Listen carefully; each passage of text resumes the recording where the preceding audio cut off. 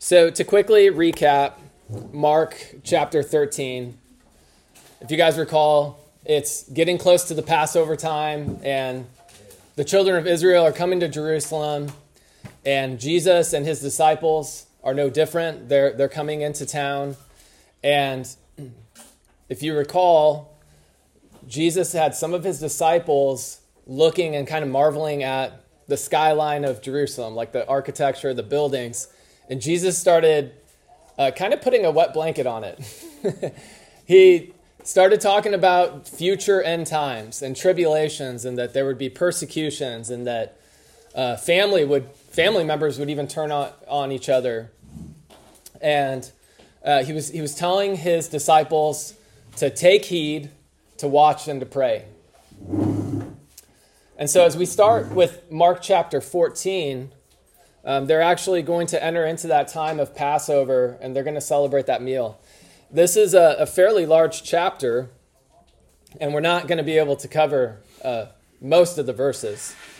But I thought that we could hone in a little bit on some of the key themes that I think have been prevalent throughout the book of Mark. And one of them has been the disciples have really struggled over all these chapters with hard-heartedness. And they seem to not quite always be in tune with what the Lord is doing. And it's easy to look down on them, I guess, but they didn't have the Word of God like we have it. They didn't have the Holy Ghost like we have the Holy Ghost right now. And they're going through a time of transition where it's a shift from the Old Testament to the New Testament. So we're going to dive in, and let's start actually not by looking at Mark chapter 14, but if you want to look up at, I thought I would start with actually a prophecy from Isaiah 53. And in Isaiah 53, it says this, and this is a prophecy about Jesus Christ, the Messiah. He is despised and rejected of men, a man of sorrows and acquainted with grief. And we hid, as it were, our faces from him. He was despised, and we esteemed him not. Surely he hath borne our griefs and carried our sorrows, yet we did esteem him stricken, smitten of God, and afflicted. But he was wounded for our transgressions. He was bruised for our iniquities. The chastisement of our peace was upon him, and with his stripes we are healed. And check this out, verse 6. All we like sheep have gone astray. We have turned every one to his own way, and the Lord hath laid on him the iniquity of us all. So it's easy, again, to look at the disciples, as we're going to see verses that actually talk about this fulfillment of prophecy, where when Jesus is arrested, the disciples are just going to flee. But what the scripture is actually calling out is that all of us, like sheep, have gone astray. We have turned everyone to our own way, and the Lord has laid on him, Jesus, the iniquity of us all. If you look at your handout, I've taken a short sampling. I don't think that this is exhaustive, but you'll see 2 columns of bullets with words. And what these are was I actually just went through the book of Mark, chapter 14, and looked at all of the ways that we're seeing this prophecy fulfilled from Isaiah 53. And just look at some of these words. He was taken by craft. They were planning on putting him to death. He was betrayed. That word just kept on surfacing. Jesus is betrayed. He's offended. They were offended by him. Smited. He was denied. Judas, token of a kiss. You see this picture up here that I have. This is from La Sagrada de Familia, which is a cathedral in Barcelona. And this is a picture of Judas kissing Jesus as a token or a signal of this is the man that you need to arrest. If you're wondering what that little square, I think it's like cryptogram is, no matter which direction you count and add up the numbers, it comes out to 33, which is the age of Jesus, which is kind of cool.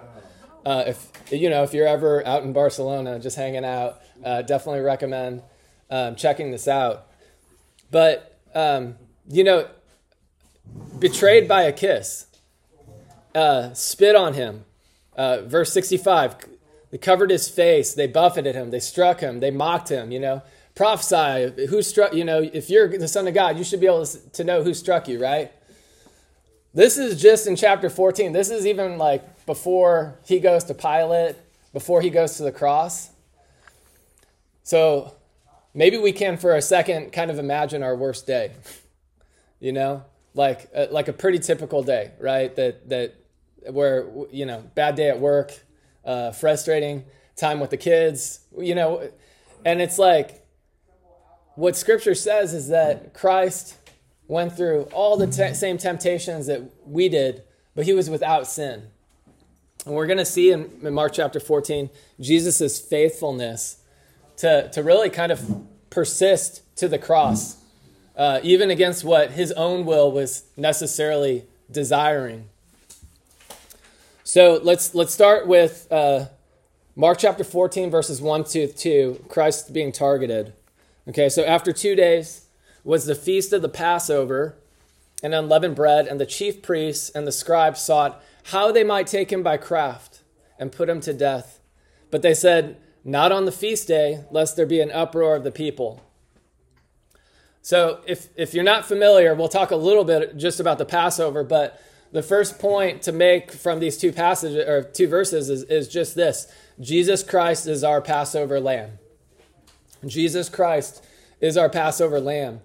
And in the Old Testament, in Exodus chapter 12, as the Lord continued to bring plagues onto the nation of Egypt for their hard-heartedness and for their wickedness, the final plague was to actually bring judgment and to slay all the firstborn of everything living, firstborn male of everything living in the land of Egypt.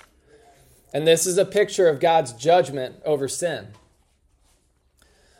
But he had a way of escape for his children, and that was to take a lamb without blemish and to slay it and to take the blood and to put the blood over the doorpost. And that when God's judgment, his angel came and saw that blood over the household, it would pass over and not actually enact God's judgment, but instead there would be mercy. And the children of Israel were given a commandment that every year they were to remember this with a Passover feast. It is no coincidence that Jesus was getting arrested, was being put on trial, was being crucified during this time. So Jesus is our Passover lamb. And that's how we escape God's judgment. Is we don't find our confidence in our own righteousness in our works, but trusting in the shed blood of Jesus Christ. Yes, so John the Baptist, when he saw Jesus coming far off, when he was baptizing, when he saw Jesus, he says, the next day John seeth Jesus coming unto him and saith, Behold, the Lamb of God, which taketh away the sin of the world. And I mentioned this before, but Hebrews 4:15 says this, For we have not an high priest which cannot be touched with the feelings of our infirmities, but was in all points tempted as we are, yet without sin. And in the Passover, you're supposed to find a lamb without blemish. And that's a picture of Jesus' sinlessness. Now, we looked at just briefly some of those words in the bulleted columns of just all of the ways that men betrayed God, betrayed Jesus and denied him and mocked him. But I do think it's important to take some time to look at, actually, there was one faithful servant that really stood out in this chapter that showed a model that I think we can follow and learn from. And it's Mary of Bethany. So she adored Christ. So Mark 14 verse 3 says this, And being in Bethany in the house of Simon the leper, as he sat at meat, there came a woman having an alabaster box of ointment of spikenard, very precious. And she brake the box and poured it on his head And there were some that had indignation within themselves and said, why was this waste of ointment made? For it might have been sold for more than 300 pence and have been given to the poor.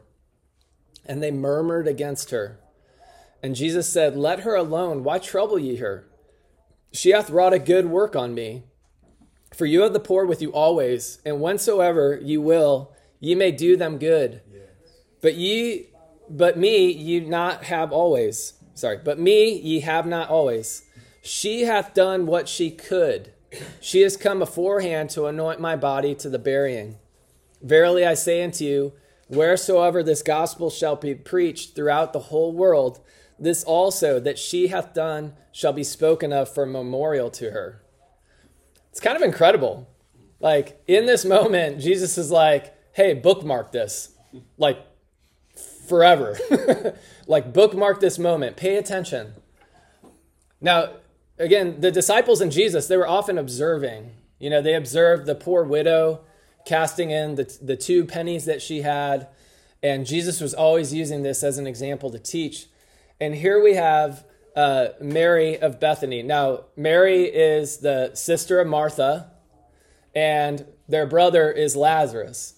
And Mark skips over a lot of those details that you see in John about Mary, Martha, and Lazarus. But it's really interesting when you start looking at Mary of Bethany. She's really shows up 3 times in Scripture, and all 3 times she is found at the feet of Jesus. All 3 times she's found at the feet of Jesus. So this is the key point. Sitting at the feet of Jesus will keep you in sync with the purposes of God.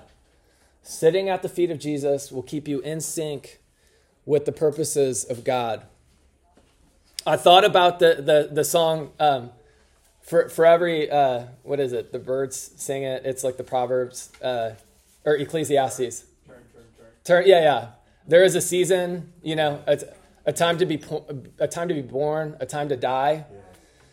And it's really easy to get very narrow in our practice and trying to follow the Lord, to be very rigid on what ministry should look like. And in this case, you have a poor, desperate woman who takes a year's worth of salary in ointment and basically just drops it on Jesus. And like, you know, in this 5-minute moment, you've got a year's salary gone down the drain. And Judas, of course, because he's a thief and he actually is in love with money, he's got skepticism on this. He's got opinions about this ministry. But it actually, the scriptures say that all of the disciples were also questioning this. So just a couple of things about Mary. The first one is when Jesus is sitting in their house, and you know the story of Mary and Martha. Martha is working and trying to make sure that the logistics are being taken care of, hospitality. Mary's just sitting at the feet of Jesus. And it says that she was sitting at the feet of Jesus and heard his word. And Jesus said, this one thing that she's done will not be taken from her. And I hope this never gets old, but man, we have to fight to sit at the feet of Jesus and hear his word every day. And then when Lazarus died, Jesus was coming, and Martha runs to Jesus and kind of brings some accusations. Like, if you would have been here, he would still be alive. And Jesus deals with her very gently and helps her to see that he's the resurrection and the life. But then he sends her back to call Mary. And what you see is that Mary is sitting and waiting. Her sister took off and ran to the Lord, but Mary's just sitting and waiting for God's calling. And when God called, she answered and she came in haste. And again, sometimes we, I think, presumptively try to run to where we think God is or where Jesus is, and we're trying to do things for him. A lot of times we're accusational. And in this moment of grief, of her brother dying, and then this moment of, maybe I'd even say trauma, she's sitting there waiting on the Lord. And as soon as the Lord calls her, she gets up in haste, she runs to him, and she falls at his feet. She falls at his feet in brokenness. And this actually moves our Lord Jesus to weep. It's like an incredible heart pull by Mary, again, at the feet of Jesus. And then this example, she's anointing him for his burial. She's anointing his head. If you look at John 12, 1 through 8, you find out that not only did she anoint his head, but she also anointed his feet, wiped his feet with her hair. And this is a picture of extravagant and abandoned worship. Extravagant and abandoned worship. How's your worship life? What does it look like? For me, I've been convicted because my worship life often looks like a public worship life. I help with the praise team, and that is a form of worship. But is my heart crying out those same things when it's just me and the Lord? Or am I doing this out of ritual or habit or out of form of religion? How's our worship, and how does it compare to Mary's? Now, we mentioned this, but Mary is probably one of the only positive examples in Mark 14 of being in tune with what God was doing at this time. Jesus was headed to the cross. He had alluded to this so many times, and she seems in tune with it, and she's just unashamedly worshiping the Lord. Now, we're going to contrast that with the disciples, okay? So, criticizing the ministry of the faithful will get you out of sync with the purposes of God. Criticizing ministry of the faithful will get you out of sync with the purposes of God. And I think there's a couple of things to glean from this passage just about the disciples and Judas at this moment. The first one is that it talks about their indignation and murmuring against a saint. Okay? They're seeing Mary's form of ministry, her serving the Lord, and they're like murmuring against it, and there's like indignation in their hearts. We got to watch out for this. And I think it's very easy to look at the outside looking in at what somebody else is doing for the Lord, and to be very critical if it doesn't fit your preferences or your box of what you think ministry should look like. There was a lot better reasons why we could use that year's wages than just to waste a bunch of cologne on somebody. We could have fed the poor for think how many poor people we could have served with that. The children of Israel were guilty of this, and in Exodus, as the Lord is pulling them out of slavery, and he's actually supernaturally keeping their shoes on their feet and feeding them bread from heaven, and they're murmuring, and they're like, man, it would be better if we were back in Egypt than to keep eating this bread. And what we see in Exodus 16 is that God says this to the children of Israel as they are murmuring against Moses and what God is doing. He says, your murmurings are not against us, but against the Lord. Moses is saying this. Your murmurings are not against us, but against the Lord. I debated on if I should show you this, okay? But I just want to be transparent, and I hope you can learn from it. This is a music artist named Ethan C. Davis, okay? And he used to be an electronic dance music musician. And he toured the world, and he was living in the world. His testimony is on the internet, where he's sharing it from his own mouth. So this is, not uncovering something that, but he was into drugs, and pretty good looking guy, right? I can admit that. I'm sure he had plenty of women within reach as he was touring the world, and he was completely empty. And he got saved. And he goes to a church that's probably a lot different than ours in terms of values and what ministry and church and doctrine look like. And he put out an album, and it was called If I'm Honest. And when you listen to it, it's like kind of raw, and it's a little cheesy at times. This is just my own assessment. But he's still like grappling with his flesh. And I was very critical as I listened to this album of just like, well, that's very fleshly. That's very immature, right? But I didn't know his testimony at the time.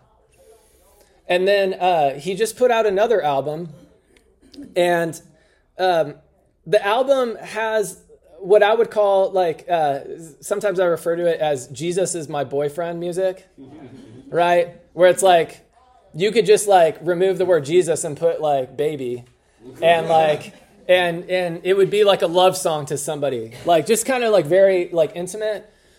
And again, I kind of had a critical spirit of this, very, very catchy music, but like just kind of like, that's not, that's so like squishy. And, the Lord convicted me about this. Like, listen to this lyric that he wrote. He said, I just want to sit at your feet and say how much I love you. You, because you're all that I need. And this is what you paid for when you died for me. Him being able to sit at the feet of Jesus. And I was just convicted about that because I'm like, who am I to criticize? Like, the Lord delivered him from sin and death, and he's now getting mature. He's growing. He's still young in the Lord. But just like Mary, he's got whatever tokens God has given him, and he's giving it all to the Lord to serve the church. And so, like, I share that as an example of like where the Lord's convicting me. But I guess my question would just kind of be like, are you more like Mary of just being abandoned? Or are you more like the disciples where you're looking around with a critical eye and you've got your opinions, but you yourself are not willing to just lay it all down at the feet of Jesus? So it's something we have to be careful about. The other thing to just watch out for, besides indignation and murmuring, is just the love of money.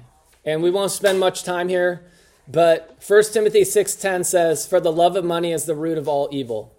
The love of money is the root of all evil. We saw this in Mark 10. It's easier for the camel to go through the eye of the needle than for a rich man to enter the kingdom of God. And I don't know if this was like the starting point for Judas of why he betrayed the Lord, but we know that he was a thief and that he was obsessed with money. And that's something that I think we need to be careful about. That it has to be a watch out for us. And you don't have to have a lot of money to be obsessed with money. You don't have to have a lot of money to love money. And so it's something that we need to be careful about. And then this was just another detail that is probably less out of the book of Mark and more in that you would see in the book of Luke. And I didn't put the passages in here. But in Luke 22, what you see is that there was a point in time when Satan actually entered into Judas. Okay? Now, as a New Testament Christian, you do not have to worry about this.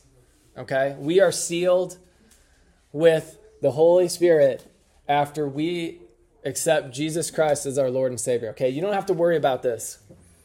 But it's interesting, right after Judas gets filled with Satan possesses him, just 10 or 20 verses later, Jesus is talking to Peter and says, Satan tried to sift you like wheat, but I'm praying for you.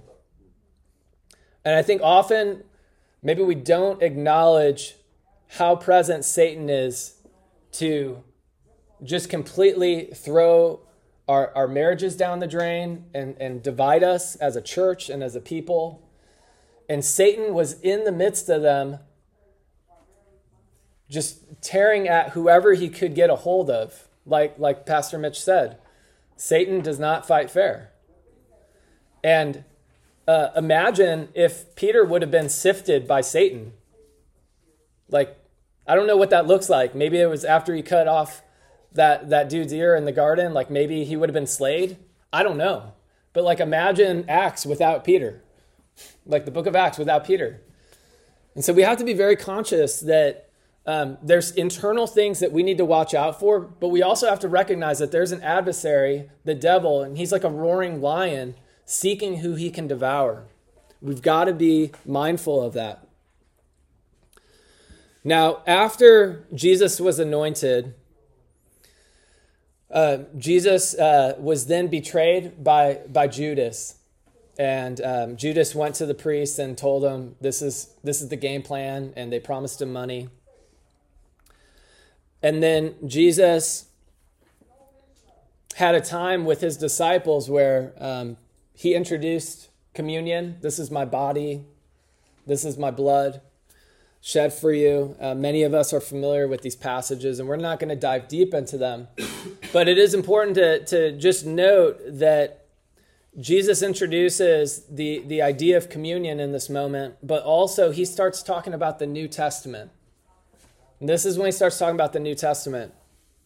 He says, and he said unto them, this is my blood. This is verse Mark 14, verse 24. And he said unto them, this is my blood of the New Testament, which is shed for many. So just a reminder, the testament doesn't start until the death of the testator. We learned that in Hebrews 9:16. So even though Jesus is talking about the New Testament, he actually hadn't been crucified yet on the cross. So just like Sam was teaching last week, this is a transition period. Okay? This is a transition period. So Jesus is talking about the future, but we're starting to see some of these things like start to take shape. Now we're going to look at one more passage, and this is Christ forsaken. So if you want to turn to Mark 14, and we're going to look at verse 26. And when they had sung a hymn, so Jesus and his disciples, okay, they just had, they celebrated the Passover feast. They sing a hymn together, and then they went into the Mount of Olives. And Jesus saith unto them, all ye shall be offended because of me this night, for it is written, I will smite the shepherd, and the sheep shall be scattered. But after that I am risen, I will go before you into Galilee. So notice that Jesus, again, this isn't the first time. Jesus is talking about his death and his resurrection. This wasn't the first time they're saying it, or he's saying it. But notice Peter here, verse 29. But Peter said unto him, although all shall be offended, yet will not I. And Jesus saith unto him, verily I say unto thee, that this day, even in this night, before the cock crow twice, thou shalt deny me thrice. But he spake the more vehemently, if I should die with thee, I will not deny thee in any wise. Likewise also said they all. Peter has a habit of saying, not so, Lord. Right? And again, it's easy to beat up the disciples and look down on them. But how often does the Lord warn us about what's going to happen? And we're like, not so, Lord. I'm not going to eat that cupcake. While everybody's still awake in the house. You know? But it's like, but notice that it says that it wasn't just Peter. Likewise also they said they all. Verse 32, and they came to a place which is named Gethsemane, and he saith unto his disciples, sit ye here, while I shall pray. And he taketh with them Peter and James and John, and began to be sore amazed and to be very heavy, and saith unto them, my soul is exceedingly sorrowful unto death. Tarry ye here and watch. And keep in mind, they had just said, like, we're going to stand with you till the end. Until it's 11 o'clock at night and it's our bedtime, right? Verse 35, and he went forward a little and fell on the ground and prayed that, if it were possible, the hour might pass from him. And he said, Abba, Father, all things are possible unto thee. Take away this cup from me. And we got to take note of this, because this has to be our playbook every day. Nevertheless, not what I will, but what thou wilt, Lord. Nevertheless, not what I will, but what thou wilt. And he cometh and findeth them sleeping, his disciples. They're slumbering. And he saith unto Peter, Simon, sleepest thou? Couldest not thou watch 1 hour? Watch ye and pray, lest ye enter into temptation. The spirit truly is ready, but the flesh is weak. And again he went away and prayed and spake the same words. And when he returned, he found them asleep again, for their eyes were heavy, neither wist they that what to answer him. And he cometh the third time and saith unto them, Sleep now, and take your rest. It is enough, the hour is come. Behold, the Son of Man is betrayed into the hands of sinners. Rise up, let us go. He that betrayeth me is at hand. And how often, again, does the Lord warn us, and we're like, Lord, we're going to be with you in this. We're going to be with you in this until, my coworker tells me, asks me about my faith, and then, I'm just going to kind of play it cool. Despite the best of intentions, we will always fail the Lord in the flesh. Despite the best of intentions, we will always fail the Lord in the flesh. Romans 8:8 says this, So then they that are in the flesh cannot please God. This passage is talking about the difference between walking in the Spirit versus walking in the flesh. And it says, they that are in the flesh cannot please God. The flesh represents your old man before Christ. And the flesh is still around, unfortunately. But we still have a flesh, and it still has a very strong voice in our life and a very strong influence. And we're called to mortify the deeds of the flesh. We have to die to ourselves. We have to die to the old man. And we have to allow God's Spirit to fill us. I am so well-intentioned, in so many areas of my life. I wanted to be the fix-it guy, when we first got our house, our fixer-upper house. I once had a scooter, and I wanted to be able to work on it in the garage and kind of be that dad that, works on a scooter in his garage and impresses the kids as he gets it to work and stuff like that. I found out very quickly that even though I have the best intentions with that, it's always an epic failure. My wife is actually the one that's super handy. You've probably seen her in her coveralls. She's she knows how to get things done.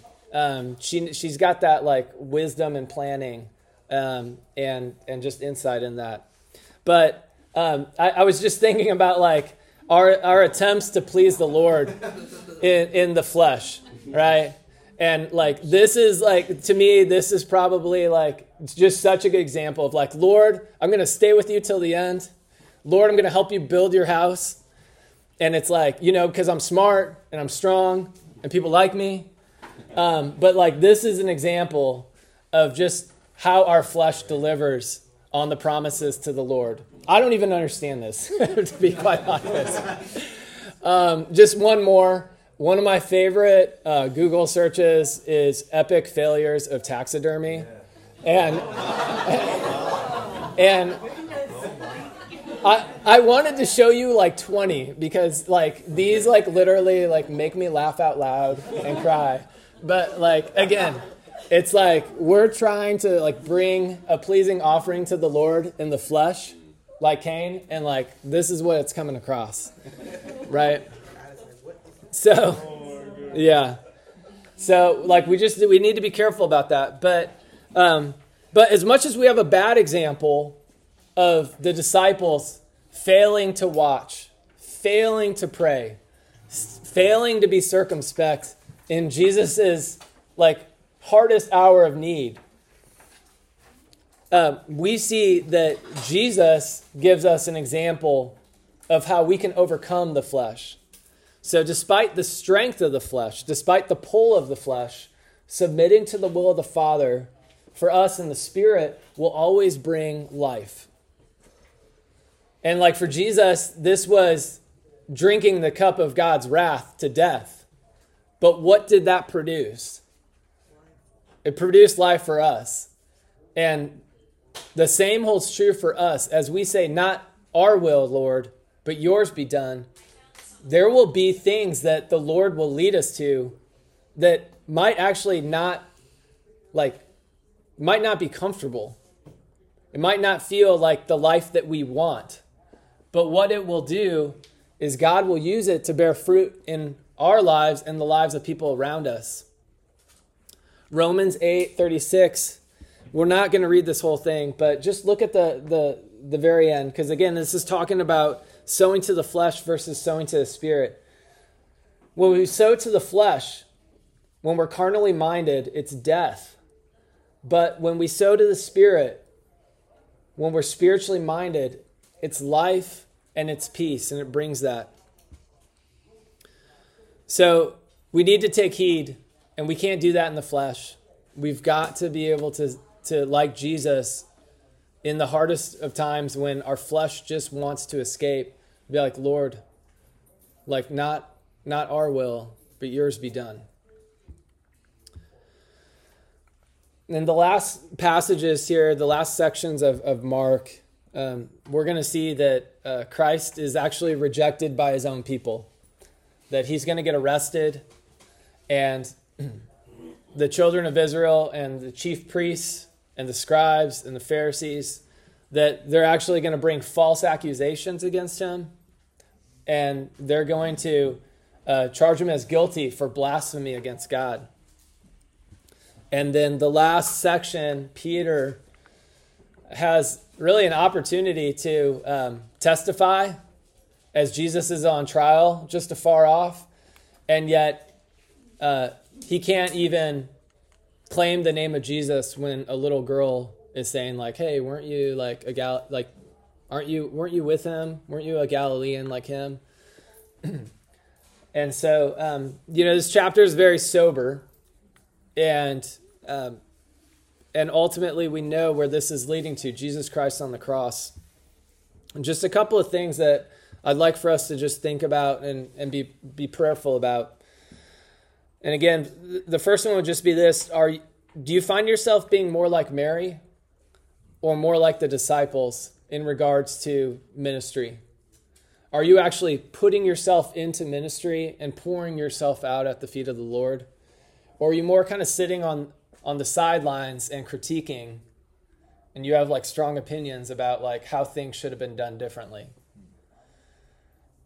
Two very different heart postures. One, I believe, like gets your heart in sync and in tune with the Lord and what he's doing. And the other one actually brings division and his partnership with Satan, to be honest, with what Satan wants to accomplish. The second one, in the moments of need, in your hardest times, are you giving into the flesh like the disciples? Are you giving into the comforts of sleep and slumber? Those are spiritual picture. That's a physical picture of something spiritual. Or are you like Jesus, going to the Father, and even if it kills you, saying, "Not my will, but yours be done"? And again, Isaiah 53:6 says this: "All we like sheep have gone astray. We have all turned away, every one to his own way. And the Lord hath laid on him the iniquity of us all." Have you gone astray from the Lord? This is, I don't want this to feel like a session of, beating everybody up.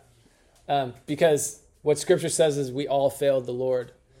And the beauty is that God knew we would fail him, and he didn't give up on us.